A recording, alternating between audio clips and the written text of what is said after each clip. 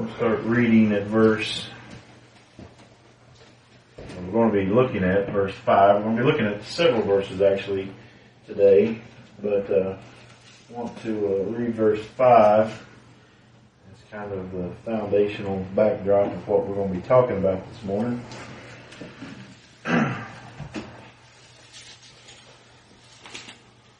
Timothy chapter 2 verse 5 says, "For there is one God and one mediator between God and men, the man Christ Jesus."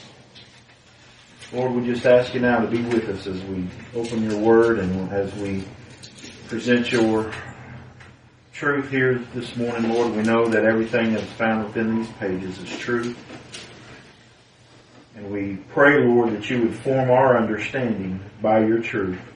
And that we not lean on our own understanding. May we not look towards theologians and commentaries and the teachings and traditions of men to form the basis of what we believe. But Father, may we find truth in your word alone. And that our doctrines and that our teachings may be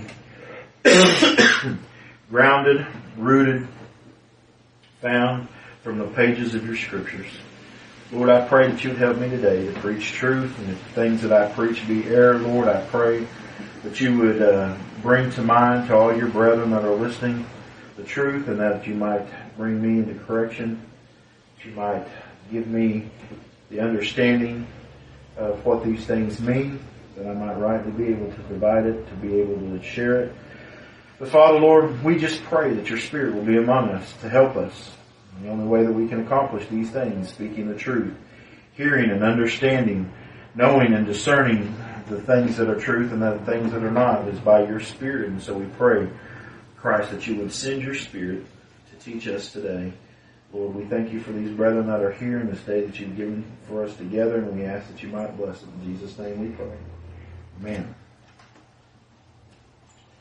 There is only one God and one mediator between God and men, and that is the man, Christ Jesus. Now, I've mentioned to you guys on many occasions that the Bible, the Scriptures say that all Scripture is given by inspiration of God. That means these are God's words. And God doesn't just throw a bunch of filler in here just to fill up space. He doesn't make mistakes. He doesn't put things in here that shouldn't have been here. And it's just happened to get put down on paper. Now it's been printed for years and years and years and years. This is God's Word, His preserved Word. We believe that thoroughly. And I know there's a lot of discussion and debate out there whether or not we have the preserved Word of God and whether this is perfectly inerrant. And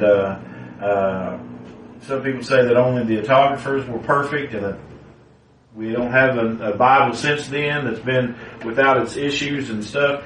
I believe that God's preserved His Word. I believe that we have a Bible that is inerrant, that we believe that every word of this is inspired of God, and that He has, as He promised, would keep His Word. The Bible says that His Word would continue, that it wouldn't fail, that it wouldn't go away, that it would always stand, that heaven and earth will pass away, but my words will always be here.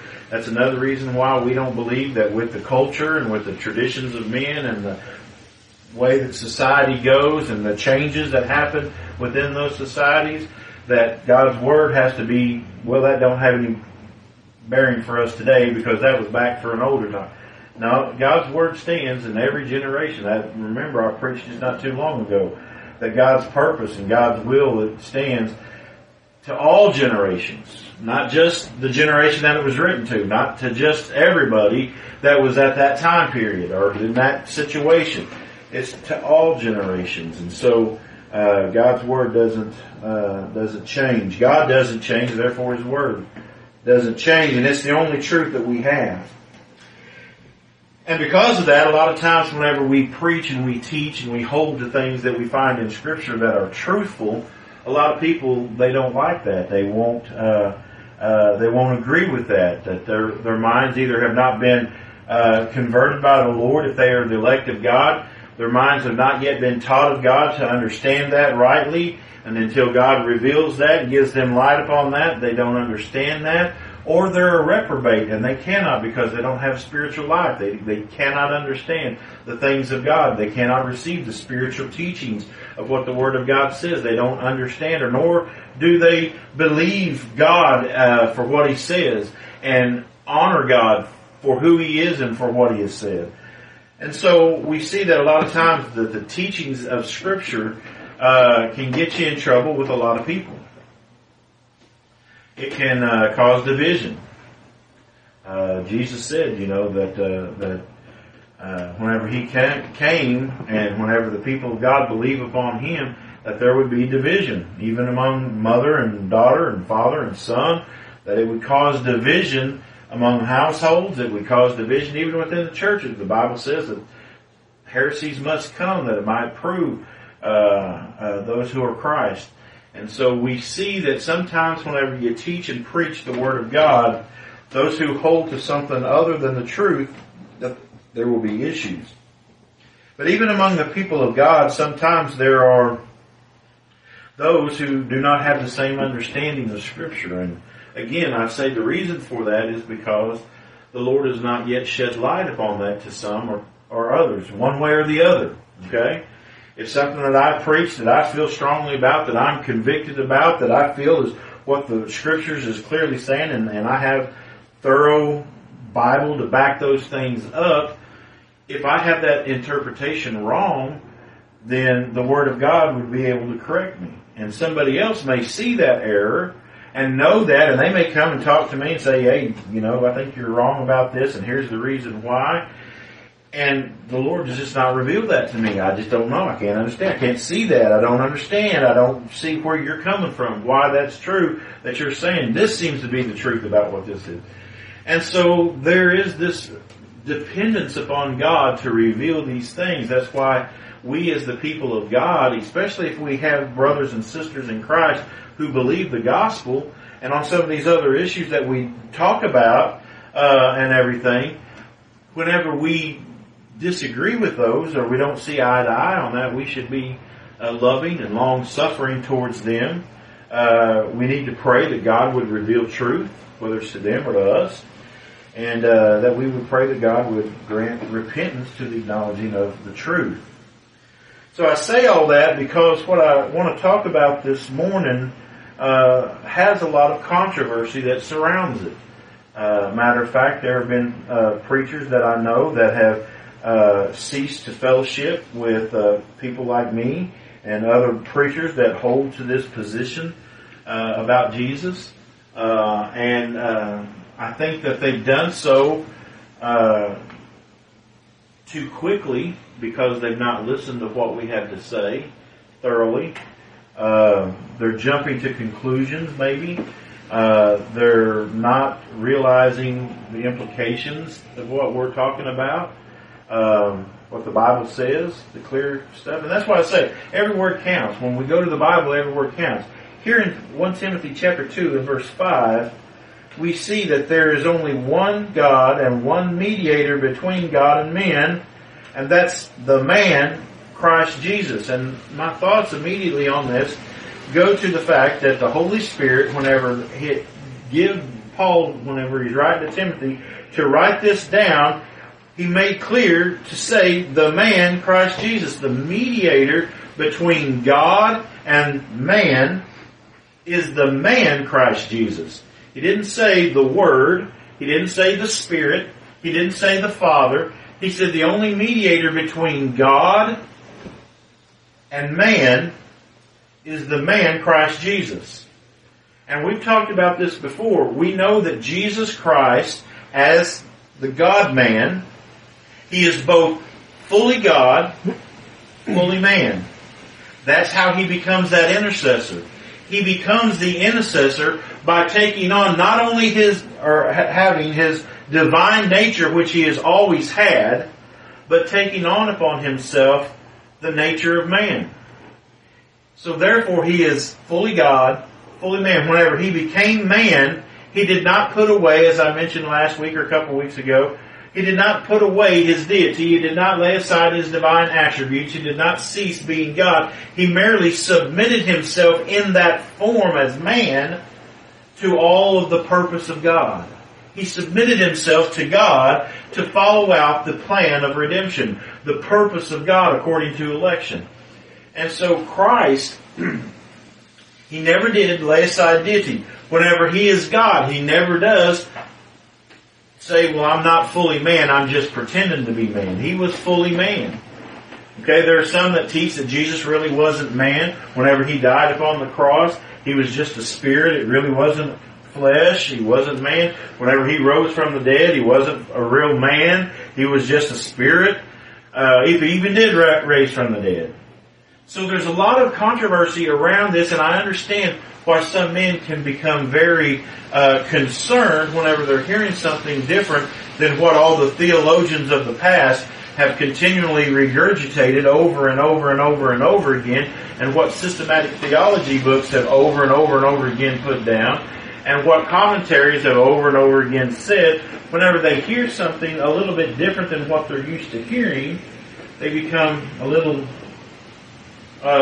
cautious, full of trepidation before they want to, listen to it or even, especially accept it, as true.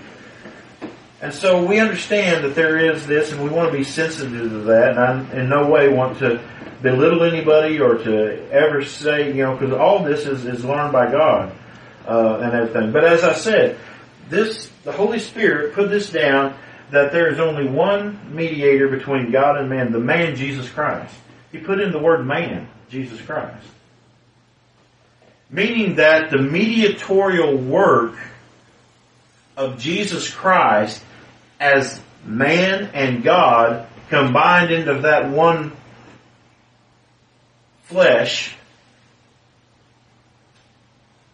that mediatorial work consisted of God being in flesh, being man.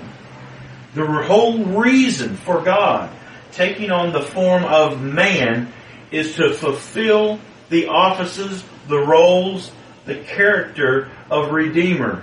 And within the characteristics or the role of Redeemer, that's where we see the words the Son.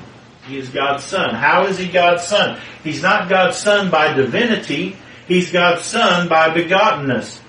God has prepared and begotten him.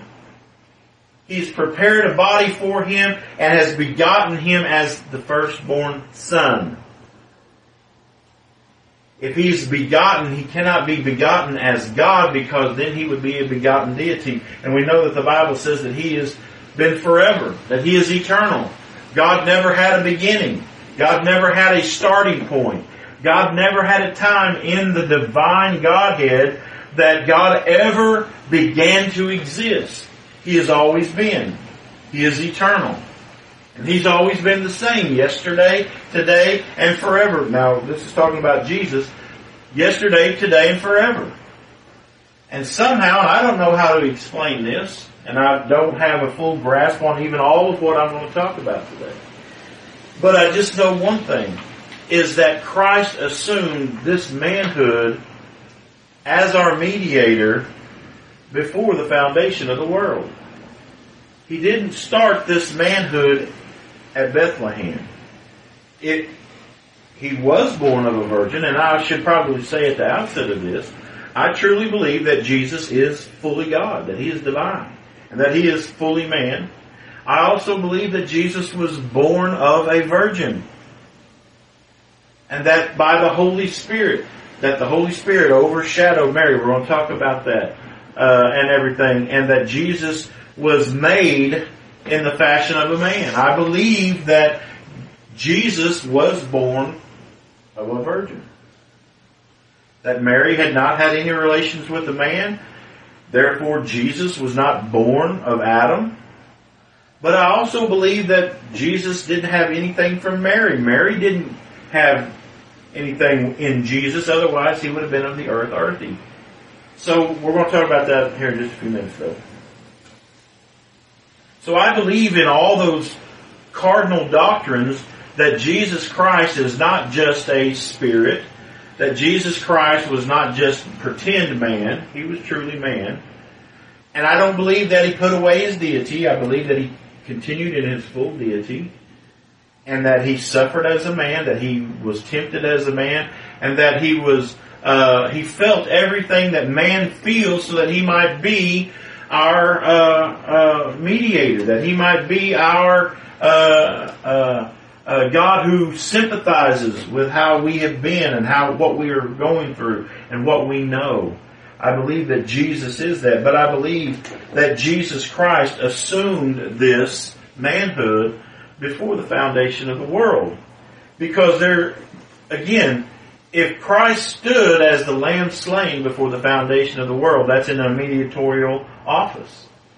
If Christ stood as the mediator between God and man in the everlasting covenant, He stood as the God-man because there's only one mediator. The Word, that person of the Godhead, and I say person, I believe that the Godhead, that God is one, and that the Godhead is shown forth in the characters of the Father and the Word and the Holy Ghost. And these three are the record bearers that are in heaven that bear record of who Christ Jesus is and who God is. And these three record bearers are found in their fullness in Christ Jesus, that He is the embodiment of that Godhead. I don't understand the Godhead. I'll be honest. I don't understand the Godhead. I just know what the Scriptures say. That there is only one God, and that God is shown Himself as Father, as Word, and as Holy Spirit. And that God is invisible and it cannot be seen. But yet that God inhabited a body, and all the fullness of that Godhead was found in the man Christ Jesus. And we see that within that man, Christ Jesus, all the fullness of the Godhead dwelt bodily, but He also submitted Himself as a servant like us, becoming a man, and that in that He dwelt as the God-man. And the Bible says that as that man, Christ Jesus has been the mediator from all time. So we don't find any references in the Scriptures anywhere where the Word has been our surety, where the Father has been our surety, or where the Holy Ghost has been our surety. The only thing that we have ever heard of the references of the surety, of the mediator, as the Redeemer, as the King, as the prophet, as the priest, as the sacrifice, as the Lamb, as our propitiation, as all the terms, as Son, all the terms that have to do with Christ in His role, even the word Christ, Messiah, all these refer to God as man, in His role in man. So all the what we would call pre-incarnate references to God speak of Him as the three-one God, Father, Word, Holy Spirit, in Christ Jesus. Or all the pre-incarnate speaks of that three-one God. But whenever it speaks of Christ, it's that three-one God manifested in the flesh. And I don't believe that the Scriptures get confused. I don't believe the Holy Spirit is confused when it gave the writers to write about Christ in His offices, Christ in His roles, Christ in His duties within the redemption. Whether it's God as He ordains all things, and God as He elected us and then gave us to Christ, the Holy Spirit who gives us understanding and quickens us and teaches us and seals us and keeps us and makes Christ known to us.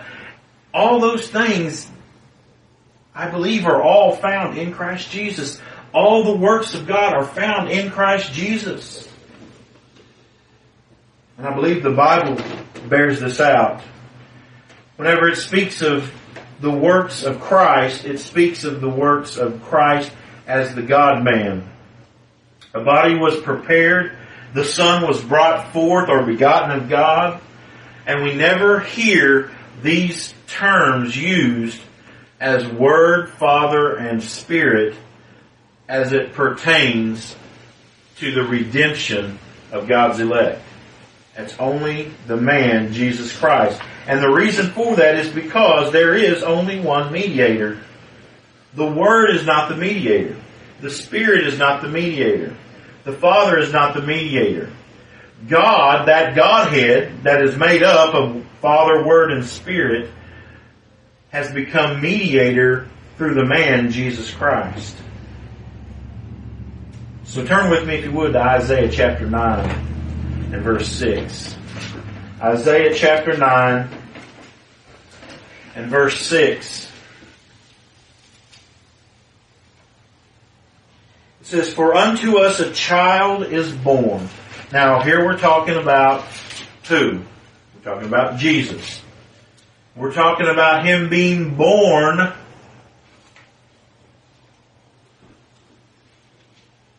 unto us a child is born. So when was Jesus born as a child? Well, that was in Bethlehem, right? So now we're speaking of Christ's humanity or Christ's manhood as it pertains to being born of Mary. It says, "For unto us a child is born."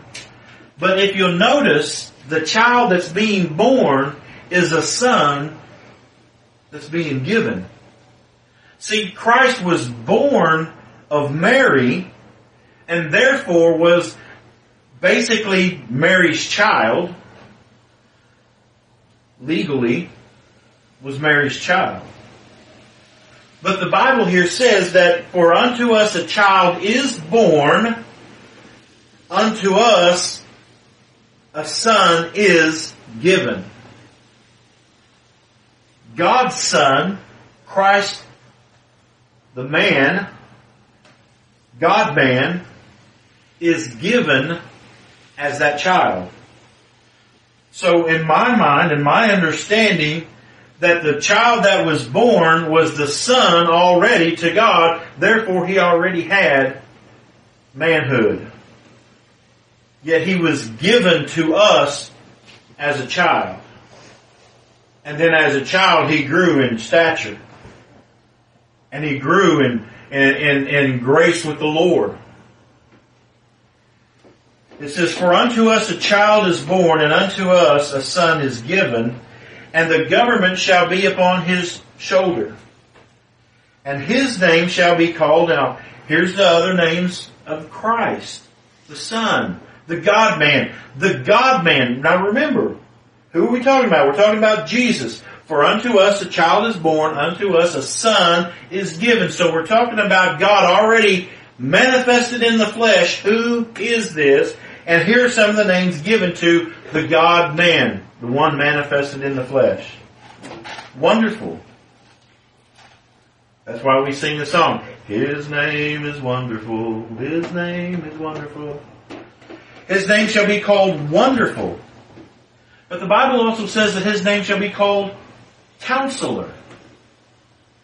Didn't Jesus say that if I go away, the God-man goes away, I will send unto you another Counselor?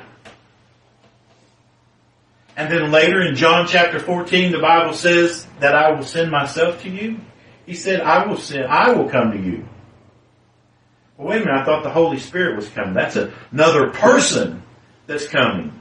Now Jesus said that I will send another Counselor. I'm here in the flesh as God-man, but I, Jesus, will come to you as my Spirit.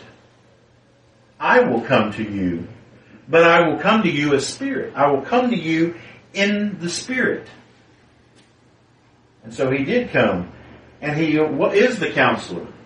He is wonderful. He is the Counselor. Look at here. The mighty God. We know that Jehovah revealed Himself to Moses or to Abraham as the mighty God, the Almighty God. And the definite article "the" is there. The mighty God. So Jesus, the God in flesh, is the mighty God. He is the mighty God. If you speak of the mighty God, you're speaking of Jesus. If you speak of Jehovah, you're speaking of Jesus. Jesus is the mighty God. He is Jehovah. He is Yahweh. He is the triune Godhead in flesh. He is the God-man. And he shall be called Wonderful Counselor, the Mighty God. Looky here, the Everlasting Father. Now that's odd because a lot of people want to distinguish the Father, the Son, the Holy Ghost. But the Bible says that the triunity of God is the Father, Word, and Holy Spirit. And these three are one. And that one God is revealed or manifested or shown or imaged in the man, Jesus Christ. You can't see the invisible God, Father, Word, Spirit, that Godhead, that one God that is Spirit. Can't see Him. No man has seen God at any time. The only person that has ever been seen that can be said to be God is Jesus Christ. And it says here that He is the everlasting Father. Jesus said, if you have seen me, you have seen the Father. I and the Father are one. And here we see that the child that is born, the Son that is given, is not only the Wonderful Counselor, but He is the Mighty God, the Everlasting Father. And here it is, the Prince of Peace. This speaks of the role of Jesus as our Redeemer. He's the one who brings peace between God and man. He's the one who brought peace between us and the Father. We were at enmity towards God. Jesus Christ is the one who brought peace to our heart so that we would no longer be at enmity with God. He also brought peace in the fact that God, who is holy, and we who are sinful can be brought to be with God because He has removed the enmity between us. He has removed the sin that was the barrier between us and God that keeps us from coming to God. He has removed that. Therefore, God can justify us and have fellowship with us because Christ has removed that barrier of sin, that barrier of death. There is no sin, there is no death that can keep us. He is the Prince of Peace. This speaks of Jesus, the man. So it is the man Christ Jesus who is the mediator of that covenant and stands as such as long as that covenant has been. So however long that everlasting covenant has been brought forth within the Godhead, Jesus Christ has assumed that manhood, that role as God-man. Because there is only one mediator. A mediator, a testament is not mediated upon one.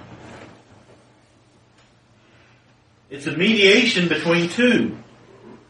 And we see here it's a mediation between God and man through the God-man. God didn't covenant with us individuals. He covenanted with us through our head, through our surety, Jesus Christ. Jesus stood on our behalf in that covenant. The covenant was, here's my law, it must be kept fully. Here is perfection. Righteousness must be established. If there is no righteousness, all those who are unrighteous will die. All those who sin, they shall surely die. And all have sinned and fallen short of the glory of God. But yet Christ stood on our behalf as our surety, as our mediator, as the God-man. He stood in our place as our righteousness, as our perfection, our law-keeper. He stood as that. Our righteousness comes from Him. Therefore, as long as that covenant with God has existed, Jesus has been standing in that role as the God-man. If the man Christ Jesus has stood before the foundation of the world as mediator, not to mention the Lamb slain from the foundation of the world, then it seems to me that the man Christ Jesus was begotten, brought forth, and a body prepared before the foundation of the world. Now, all this got me thinking whenever I was actually preaching several years ago through the book of John. And in John chapter 1, if you'll turn with me, John chapter 1.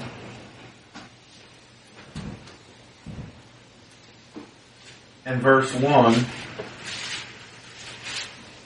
we see something about the Word of God here.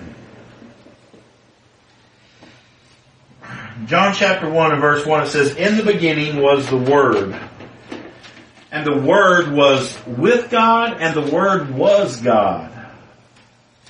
The same was in the beginning with God. All things were made by Him, and without Him was not anything made that was made."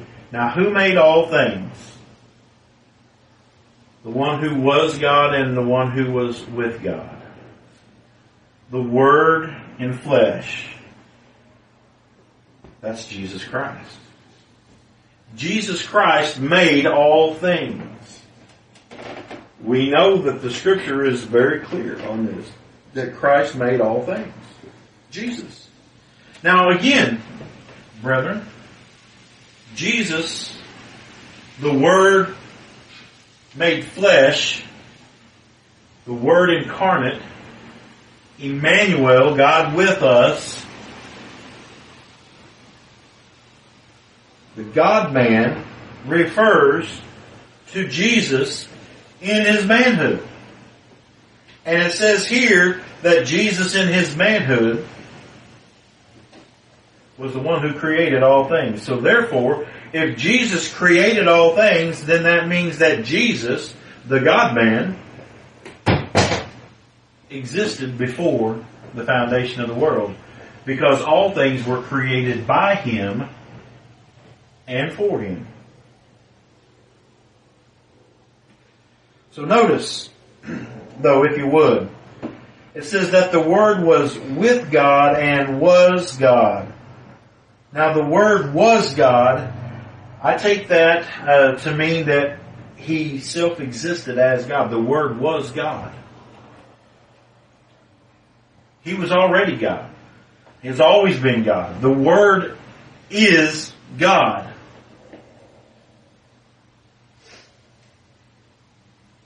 So He self-existed as God. As being part of that Godhead, He self-existed. And we clearly know that the Word was God. It says right here, for the Word was God. Right? Now we know the Word. We know that the Holy Spirit. We know that the Father. The Bible says that these three are one. So, how can somebody be God, but be with God? He was God, but how was He with God? Well, I think that's what the second part was. He was God, and He was with God. The Bible says that there are three that bear record in heaven, the Father, the Word, and the Holy Ghost, and these three are one.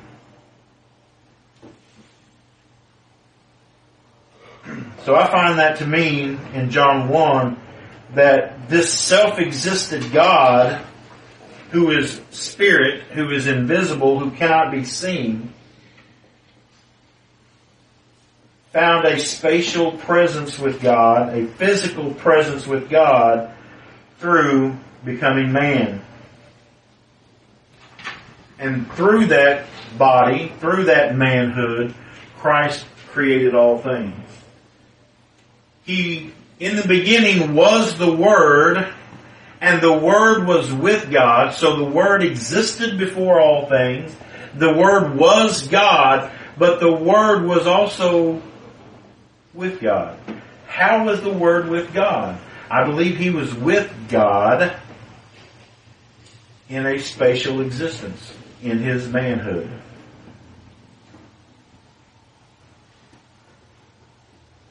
If we look at Colossians chapter 1 and verse 6, we'll see that kind of corroborates some of this. Turn with me, Colossians chapter 1. Look with me, if you would, verse 16. Now,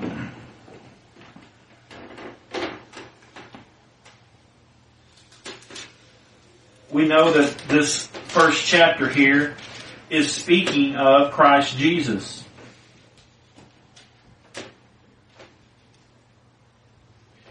says, for by Him, and again the context here is speaking of Jesus Christ and His preeminence. Okay? For by Him, Christ Jesus, Jesus Christ. Now if you don't see that, if you don't believe me on that, go back and read the first 15 verses, because we start here.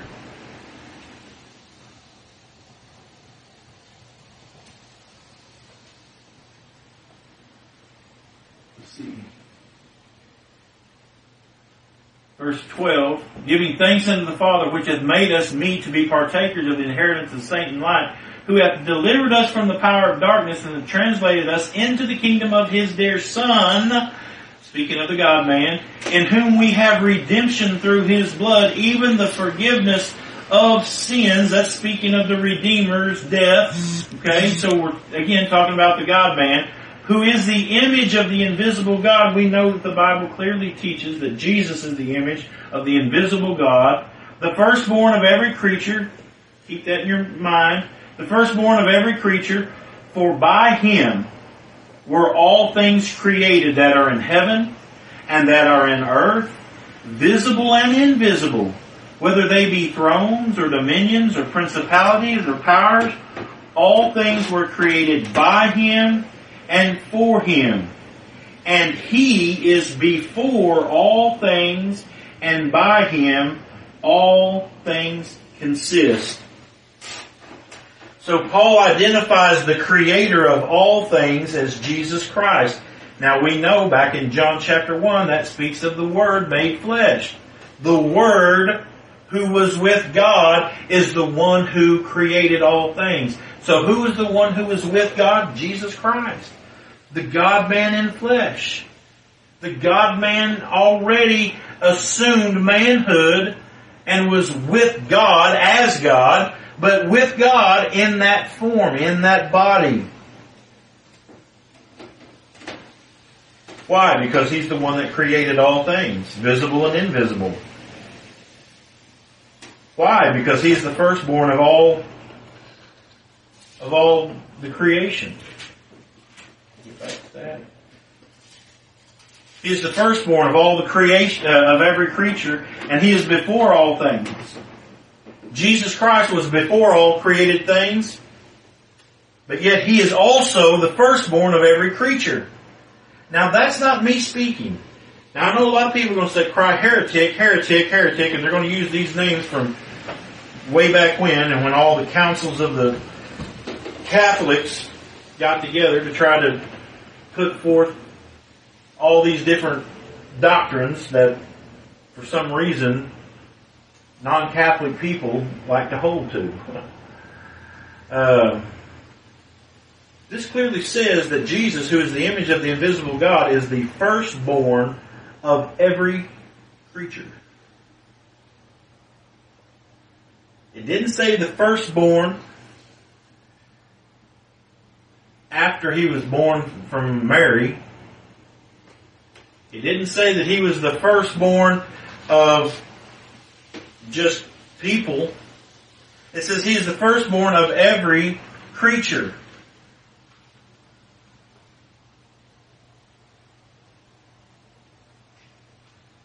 Some people will say, so are you saying that Jesus Christ was a created being?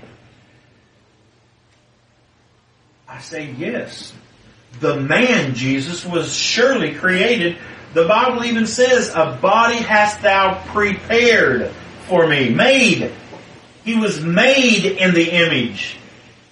That means that there was no body, now there is a body. Where did that body come from? God is a spirit.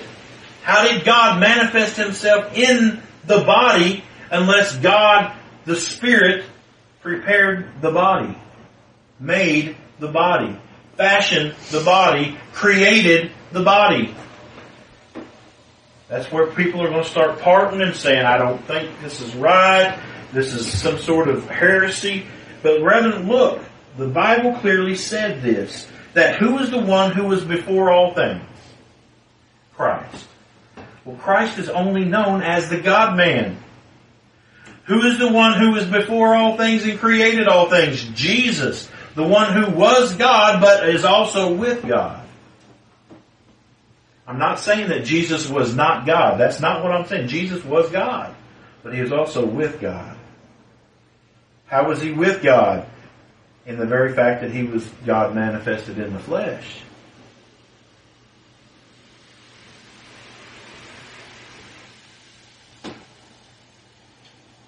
Now, some people are going to say, well, I think you're taking that a little further. I think that it means that He was the firstborn and being raised from the dead. Well, look with me in Revelation chapter 3. In Revelation chapter 3.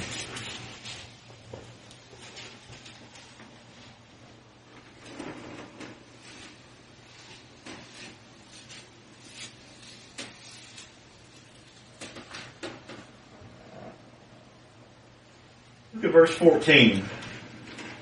The Holy Spirit who came and had John write these things, and this is a letter that he wrote to the Laodicean church. It says, and unto the angel of the church of the Laodiceans write, these things saith the Amen. Who's that talking about? Does anybody know? Who's the Amen?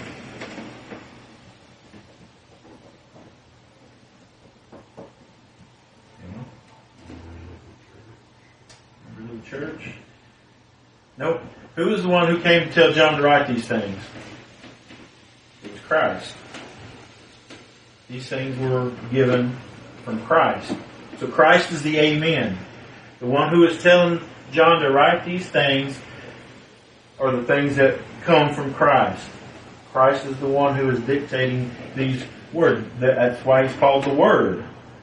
Okay? All the things that are written in the Scripture that are inspired by the Spirit are the words of Christ. God's words. And if they're God's words, they're Christ's words. Because Christ is God. It says, these things saith the Amen, the faithful and true witness. So here we see the faithful and true witness. We know that the Bible talks about Jesus being the faithful and true witness.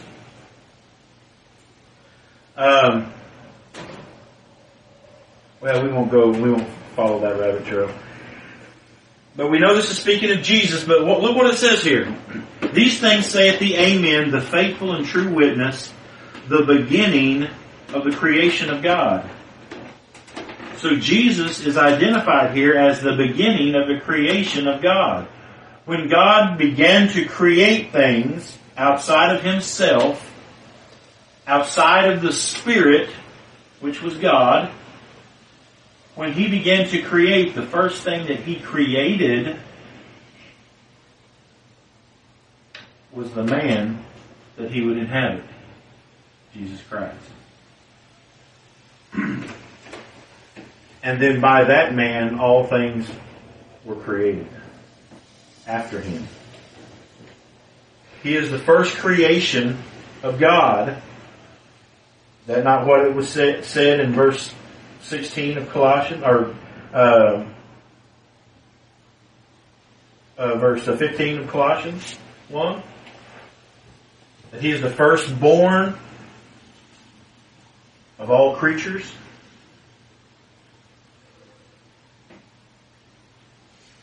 Jesus is noted as the beginning of the creation of God. It's not the first time this has been recorded, as we've seen in verse 15.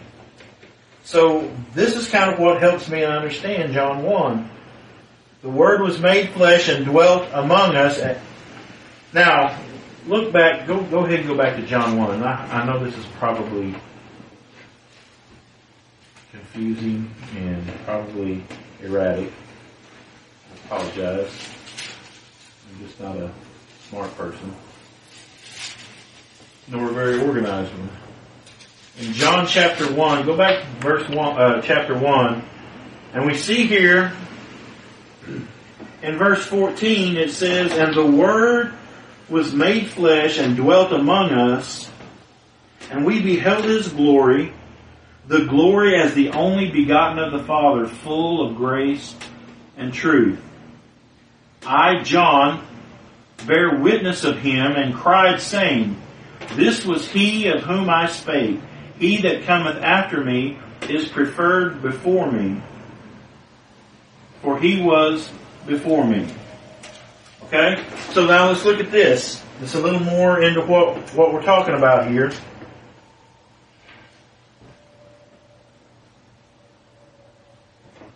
Note this. The phrase, the Word was made flesh and dwelt among us. We mostly connect that verse with Jesus being born in Bethlehem. But nowhere does it talk about that.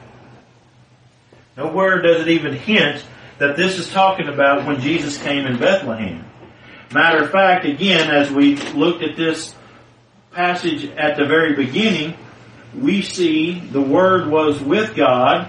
The same was in the beginning with God. All things were made by Him. This is talking about before the foundation of the world.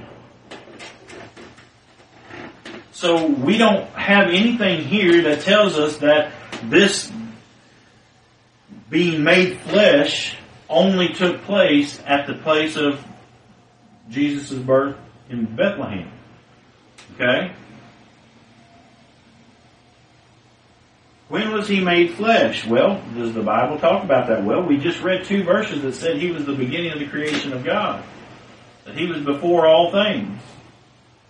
So that manhood, that body, that flesh that He took upon, whatever kind it was, which I would say it was a spiritual body, whatever that body was, it was surely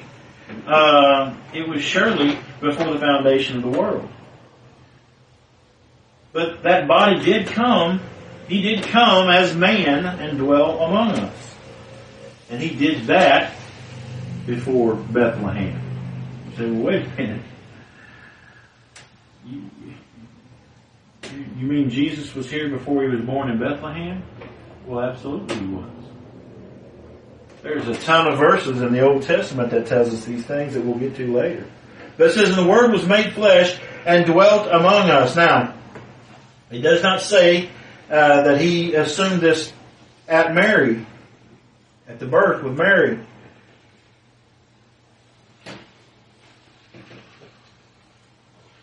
We've seen that Jesus is the firstborn of all creation.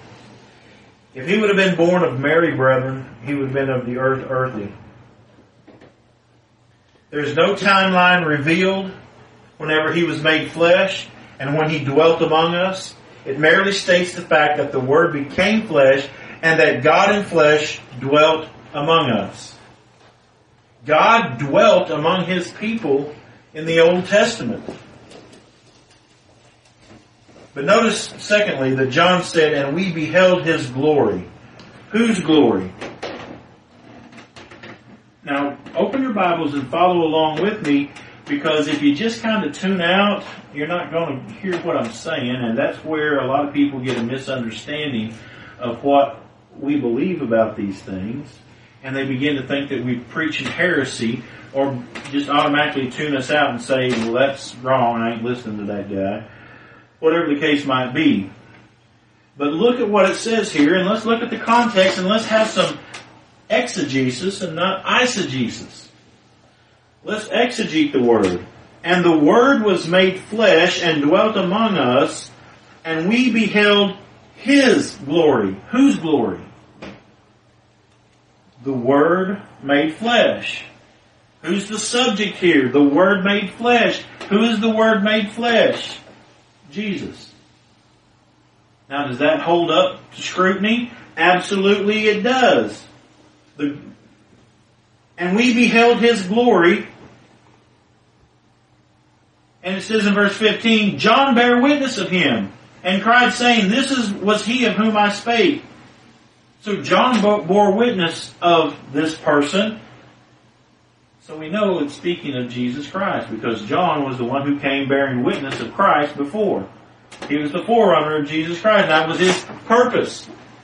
God had purposed that before the foundation of the world, prophesied about it in the Old Testament, and brought it to be at the exact time it needed to happen. Therefore, John was born 6 months before Jesus was. John actually existed in here, so to speak, before Jesus was. But notice what he said here. John bare witness of him and cried, saying, This was he of whom I spake. He that cometh after me, meaning I'm preparing his way, and the one that I'm telling you about that's coming after me is preferred before me, or has prevalence, or has superiority over me.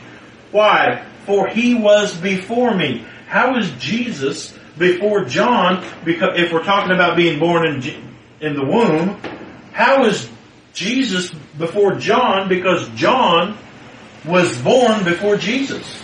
John was born 6 months before Jesus.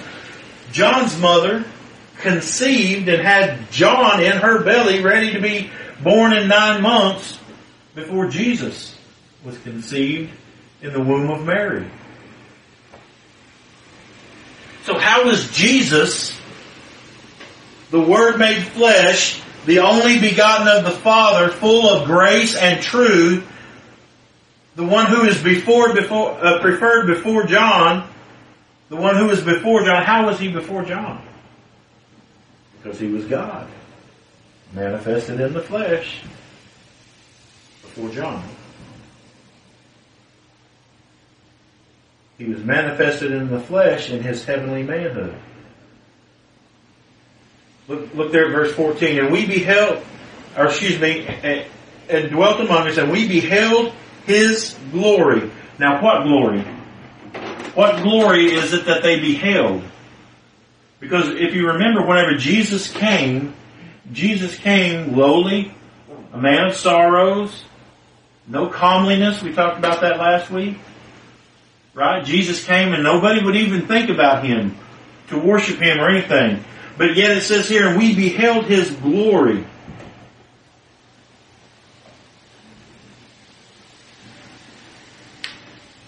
It tells us, the glory as of the only begotten of the Father. What glory was it that they beheld? The glory of God manifested in the flesh. They beheld the glory of God in flesh, which Paul said is a mystery.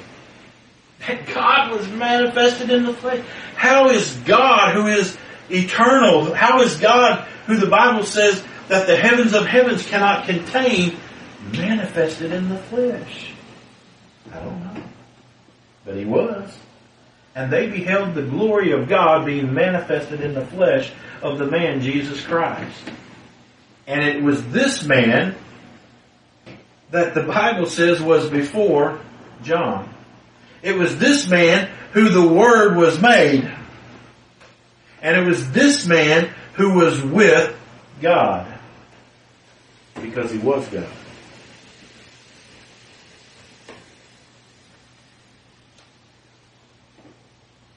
So he existed before as man. So I'm convinced that Jesus is the image of the invisible God, that his flesh was prepared, was given, and was manifested before his birth in Bethlehem. Now what happened in Bethlehem was a glorious thing, brethren. It was a glorious thing. But while we're talking about what was going on in the beginning, him being with the Father, creating all things, let's go back to Genesis chapter 1. Can we find this found in the Scriptures and other places? In the mouth of 2 or 3 witnesses, a thing established. We've already seen it in 2 places, 3 places. Let's see if it's found anywhere else. In Genesis chapter 1, and look with me if you would, at verse 26. It says, And God said, Let us make man in our image, after our likeness, and let them have dominion over the fish of the sea, and over the fowl of the air, over the cattle, and over all the earth, and over every creeping thing that creepeth upon the earth. So God created man in his own image. In the image of God created he him, male and female created he them. Now, God said, Let us make man in our own image, after our own likeness. So God created man in his own image. Now I'm fully aware that many take this to mean that he created them as a moral, rational, thinking people. That's what I've heard most of my life, that he's made them with body, soul, and spirit. I do not deny that the Scriptures say that we are made of body, soul, and spirit. But brethren, whenever God says, let us make man in our image, does that mean body, soul, and spirit? Does the Bible say that there? Let's make man in our own image.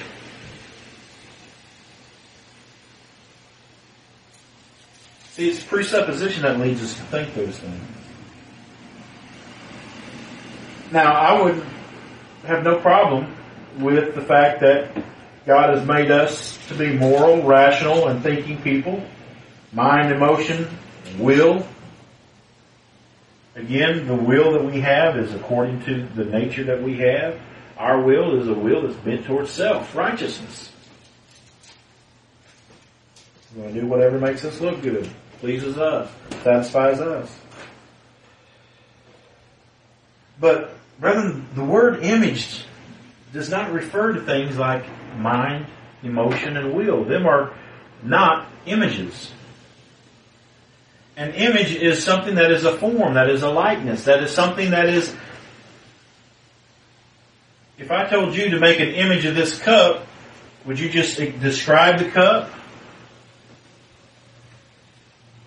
No, what would you do? You probably would either take a pencil out and you would draw an image. Or you would take some clay and you would form it into a cup. Or you would take some paper mache and make a cup. Something. But you would make a form or a fashion, you would make something in the image of this cup. An image is an image. It's something that's to be seen. It's something to behold. We beheld His glory. We saw. We looked upon. We felt. We handled. He had reality. He wasn't a spirit that was here that looked like a man. He was man. And so an image is something that is not body, soul, or not soul, spirit, not mind, emotion, and will. That's not an image. The word image means an image or a likeness. Likeness means a resemblance. Now, if somebody says that we were made with body, soul, and spirit, I say, okay, well, I can go with that. Jesus had a body, He had a soul, and He had a spirit.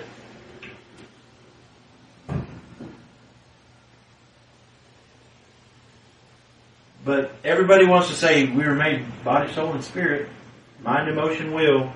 We were made moral creatures. But where's the body part? If we were made body, soul, and spirit, what about the body part? That is what image means, though, by the way. But it seems many drop the body part. They say it cannot mean that since no body was given to Him until Bethlehem. See, they immediately try to equate that. Oh, well, it can't be meaning His body because that didn't happen until Bethlehem. Well, we've just seen that Jesus had manhood before He was born of a virgin. Jesus had manhood before that. That He assumed the body like unto His servants.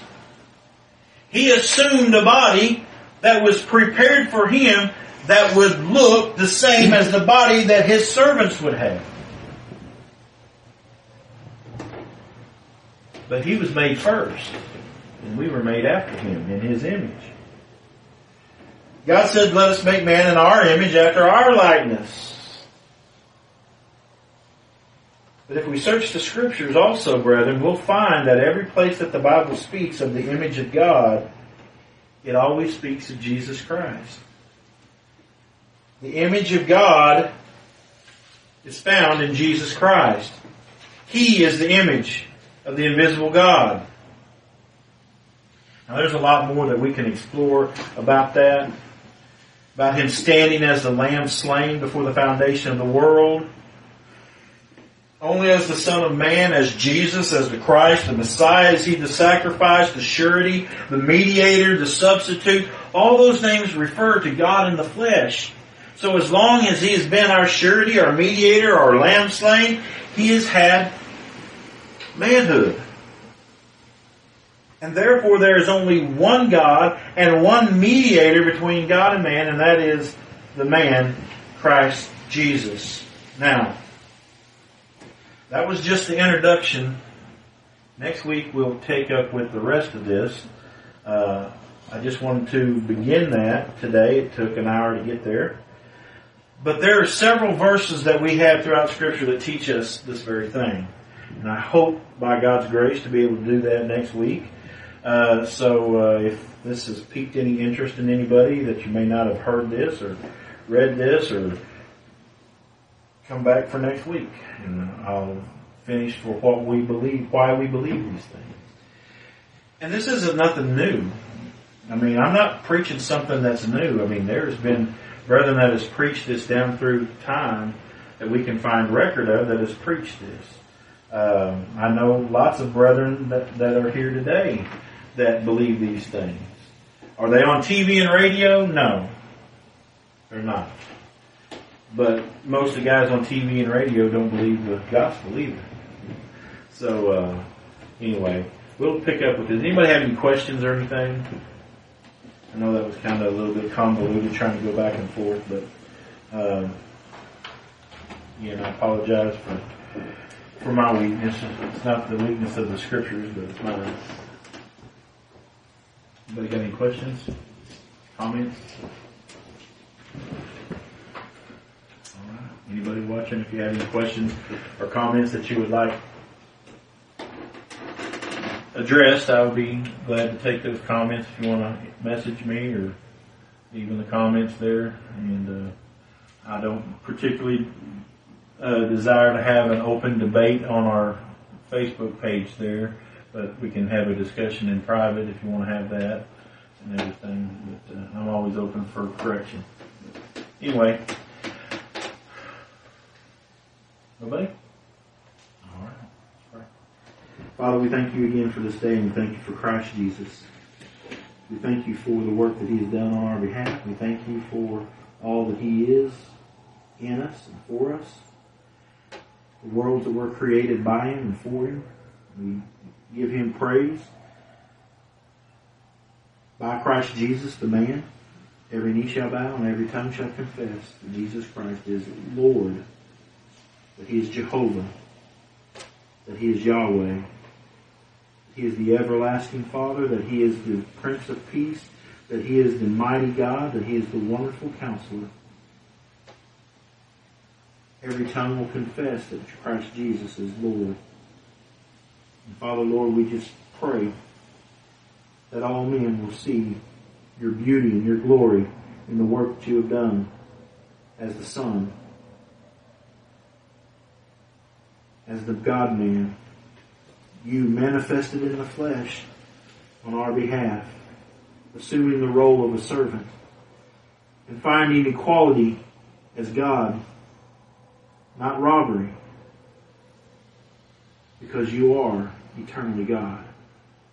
And so, Father, we just ask that you just might speak to our hearts, teach us, give us understanding of this mystery which is God manifested in the flesh. Give us understanding as best as we can in this feeble mind and feeble body, Lord, what it is for God to take on flesh and to dwell among us. You are Emmanuel. You are God with us. You have promised that you would make your place, your presence in your tabernacle, which is your people. We are the lively stones that you have built for yourself, not made with hands of man, but made by you. You have built us up, and you have dwelt among us as long as we have been your people. And so, Father, we thank you for that. We thank you for our union in Christ Jesus and the salvation that comes by him. And it's in his name that we pray. Amen.